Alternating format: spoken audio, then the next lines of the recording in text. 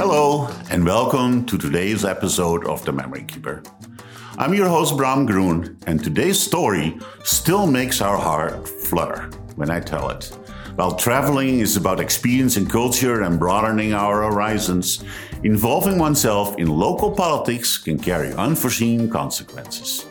Today, we're headed to 1960s Peru. Join Bram on an exciting journey, sharing travel stories that celebrate the power of memory. Through these stories, Bram raises awareness and support for both patients and caregivers, fighting Alzheimer's in honor of his wife, Sherry, who now resides in memory care.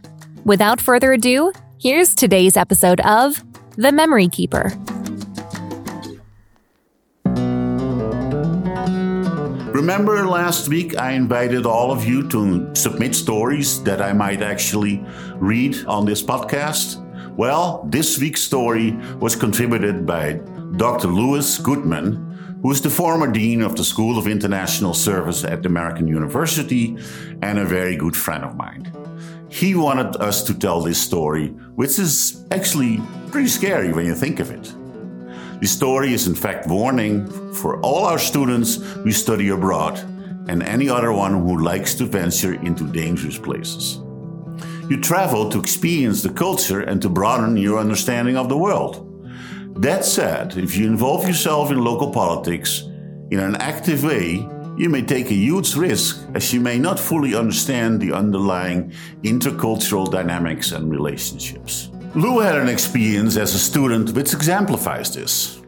In the 1960s, he had a chance to participate in the Experiment of International Living program and live with a wonderful family in Lima, Peru, while studying Peruvian literature and culture.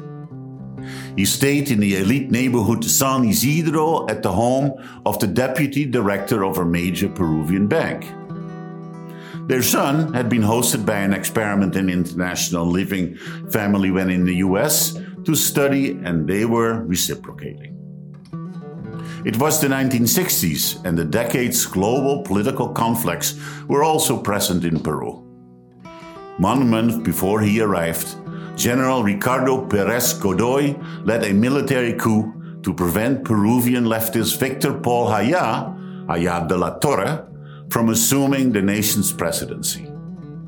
Since Haya had won Peru's 1962 election, there was much resentment among leftist students about the coup. In fact, a Catholic University of Peru student and prominent poet, Xavier Hero, had joined an anti-military revolutionary group. It turned out that several of Lou's Peruvian classmates were Hero's friends. Unbeknownst to him, though, these friends had contact with a Trotskyite revolutionary group that was organizing peasants in the Cusco area to oppose the military government. After some weeks of socializing and friendship, they evidently trusted Lou enough, even though he was an American, and they invited him to travel to Cusco to meet the group's leader, Hugo Blanco. That prospect greatly interested Lou, as he imagined it might lead to a conversation with one of the major revolutionaries of that time. This was major global stuff for him. A week after receiving that invitation, while eating dinner with his Peruvian family, a policeman knocked on the door.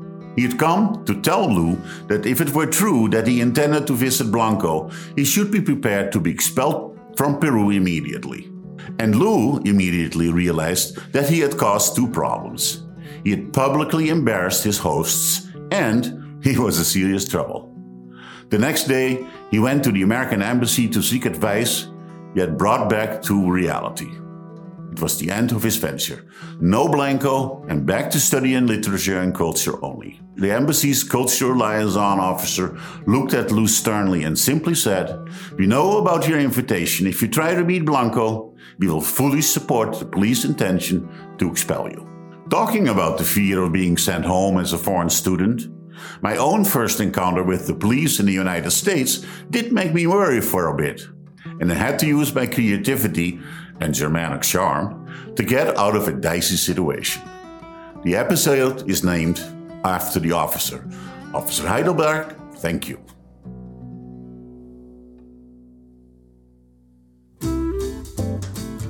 I hope you found this story both captivating and eye-opening.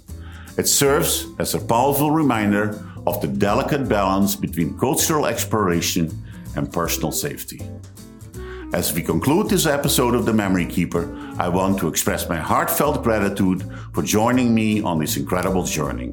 Your support and listenership mean the world to me. I also want to take a moment to share an important cause close to our hearts.